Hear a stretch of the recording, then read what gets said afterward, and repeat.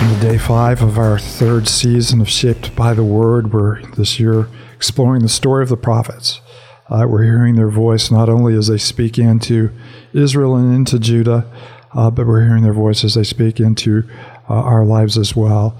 We're in the prophet of Amos, and Amos opens up wonderfully, as he pronounces God's judgment on the surrounding nations, and then finally on Judah itself. Then he turns his focus, toward the people of Israel who are enjoying, incredible prosperity.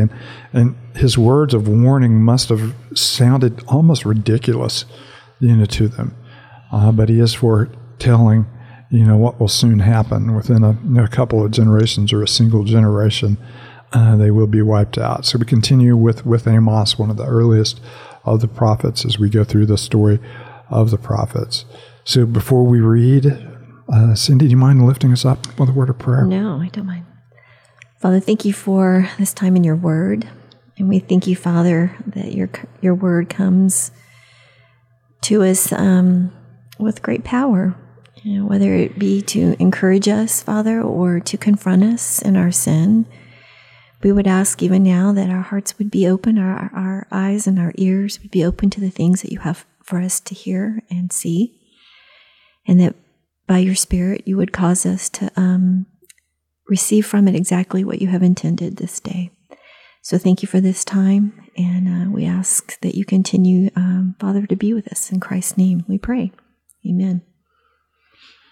Amos chapter 3.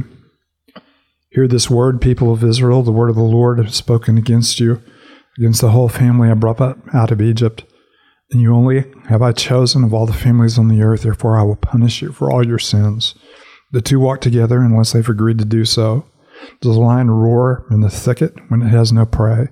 Does it growl in its den when it has caught nothing? Does a bird swoop down to a trap on the ground when no bait is there? Does a trap spring up from the ground if it has not caught anything? When a trumpet sounds in a city, do not the people tremble? When disaster comes to the city, has not the Lord caused it? Surely the sovereign Lord does nothing without revealing his plans to his servants, the prophets. The lion has roared, who will not fear? The sovereign Lord has spoken, who can but prophesy? Proclaim to the fortresses of Ashdod, and to the fortress of Egypt, assemble yourselves on the mountains of Samaria, and the great unrest within her, and the oppression among her people. They do not know how to do right, declares the Lord, who store up in their fortresses what they have plundered and looted. Therefore, this is what the sovereign Lord says. An enemy will overrun your land, pull down your strongholds, and plunder your fortresses. This is what the Lord says. As a shepherd rescues from the lion's mouth only 2 leg bones and a piece of an ear, so will the Israelites living in Samaria be rescued with only the head of a bed and a piece of fabric from a couch. Hear this and testify against the descendants of Jacob, declares the Lord Almighty. On one day I'll punish Israel for her sins. I will destroy the altars of Bethel. The horns of the altar will be cut off and fall to the ground. I'll tear down the winter house along with the summer house. The houses adorned with ivory will be destroyed, and the mansions will be demolished, declares the Lord. Hear this word, you cows of Bashan on Mount Samaria, you women who oppress the poor and crush the needy, and say to your husbands, bring us some drinks. Sovereign Lord has sworn by his holiness, time will surely come when you will be taken away with hooks, the last of you with fish hooks. You will each go straight out through the breaches in the wall, and you will be cast outward toward Harmon, declares the Lord. Go to Bethel and sin, go to Gilgal and sin yet more. Bring your sacrifices every morning, your tithes every 3 years. Burn leavened bread as a thank offering, and brag about your free will offerings. Boast about them, you Israelites, for this is what you love to do, declares the sovereign Lord. I gave you empty stomachs in every city and a lack of bread in every town, yet you have not returned to me, declares the Lord.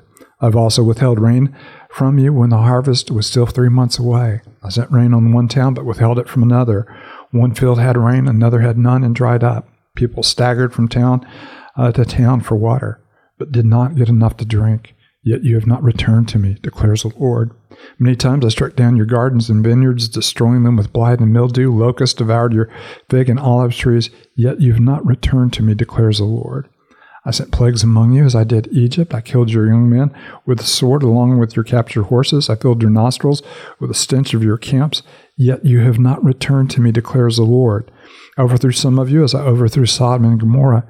Yet you are like a burning stick snatched from the fire, yet you have not returned to me, declared the Lord.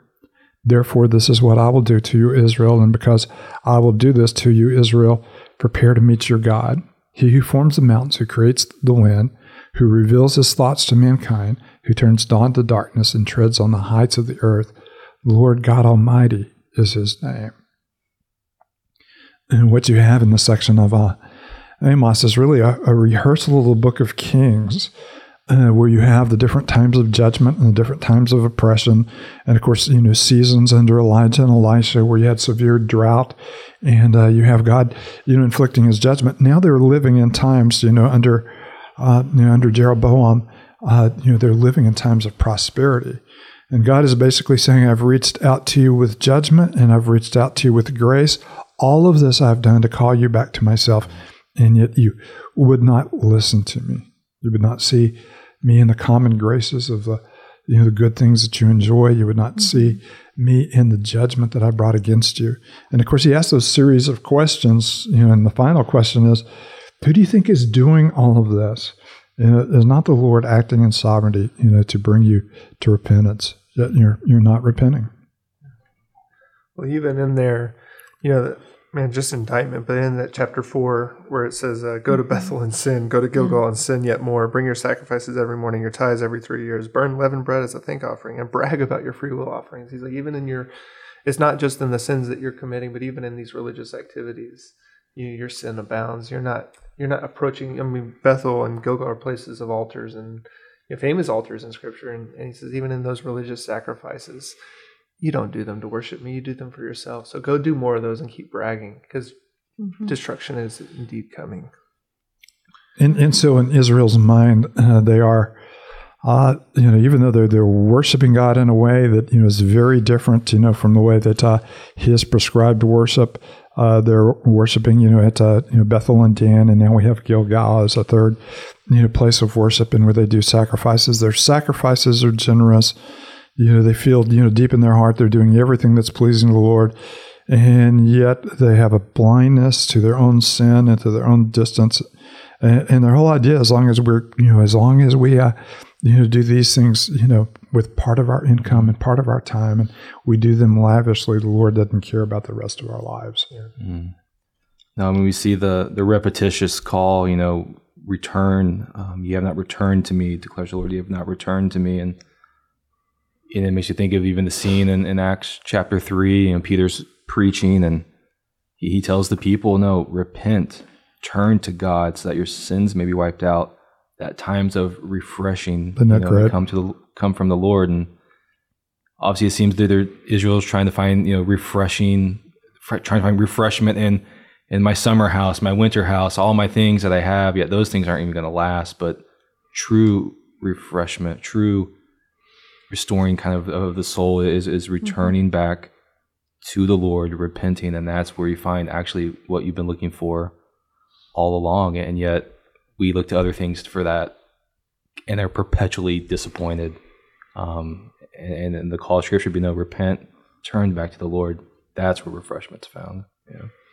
Yeah, there's no doubt. Of course, we pointed out, Jonah fell in love with the comfort of gourd and was deeply upset when it was taken away. Comfort is a whole new level here in the nation of Israel when you have ivory beds and you have these wonderful, couches and things like that. And he said, when my judgment comes, the only thing you're going to have left is a monument to, the comfort that you seek while oppressing those around you. You'll have a bedpost and a corner of the fabric that was on your couch. Yeah. And you'll look at those things that you turn to for comfort and realize how empty, they were. And the image is amazing. Yeah. And you see God, again, the fabric of this is you see God working in every way he can to get their attention, both in kindness and in his discipline. And yet they're tone deaf to him. Mm-hmm. And even through the words of Amos now, that God continues to speak. So he says, I've been doing all these things. I've been trying to get your attention. And then Amos is like, there's a lion that is roaring. Do y'all not hear him? Surely the sovereign Lord does nothing without revealing his plan to his servants, the prophets. The lion has roared. Who will not fear? The sovereign Lord has spoken. Who could but prophesy? And of course, that's why, Amos, starts the book. Mm-hmm. In the book of Amos, the the Lord roars, and he reminds me once again, he is roaring. And, you shepherds know this. You've recovered lambs, and all you get is one little leg bone in the ear. And he said, so it is going to be when I finish, judging Israel. And this is, within, a couple of decades of the time, that he is actually prophesying. So they're living in prosperity, but how quickly things, collapse because they're not seeking the Lord.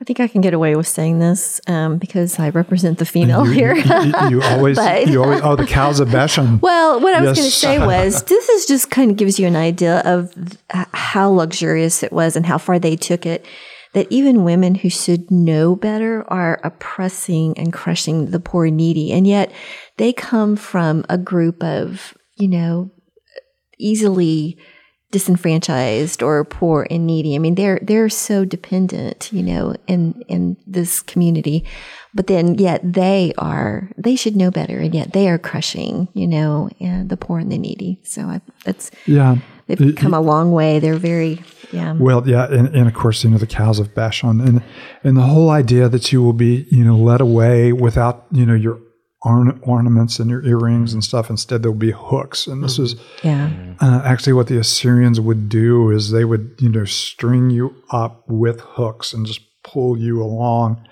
like you would an animal under a sharp, bridle, kind of thing. And so all of this luxury is going to be, right. And he's going to take you out, not on these wonderful streets, but through breaches in the wall that have fallen down around you that are part of your security. So it is. And, and Cindy's right. Even those that should have been compassionate and nurturing among them, and those who are often the victim of oppression, even they, are becoming oppressors in the middle of all of this. So I guess, are you prepared to meet your God? Huh? It's kind of a sobering ending that, you want to do this? Okay, you're going to meet me. And of course, you have to like the reminder, he who forms the mountains and creates the wind, and who reveals his thoughts to mankind, who turns dawn to darkness and treads on the height of the earth. The Lord Almighty is his name. Why would we not want to worship a God like that, rather than seeking our own, seeking identity in our stuff and in ourselves and in our achievement? Why would we not, in grace, turn to the one who created us and gives us all good things, freely for us to enjoy? So we come to the end of the first week. We remind you, if you're using, the app, that we have a reading in the Psalms, for the weekend. And of course, we offer you a day, to catch up as well. And we hope to see you on Sunday as we worship together. Heavenly Father, thank you for your grace and for your goodness. We thank you for your word. We thank you that you give us incredible comfort through your word, but we also thank you for hard truth that we see and for a bitter look in the mirror. And Father, we pray that we wouldn't be the way that James said we can be, but that we look in the mirror, walk away, and forget. May what you are showing us through your word be taken to heart, and may we receive from you the grace that you have for us when you call us to yourself. It's in your holy name we pray. Amen.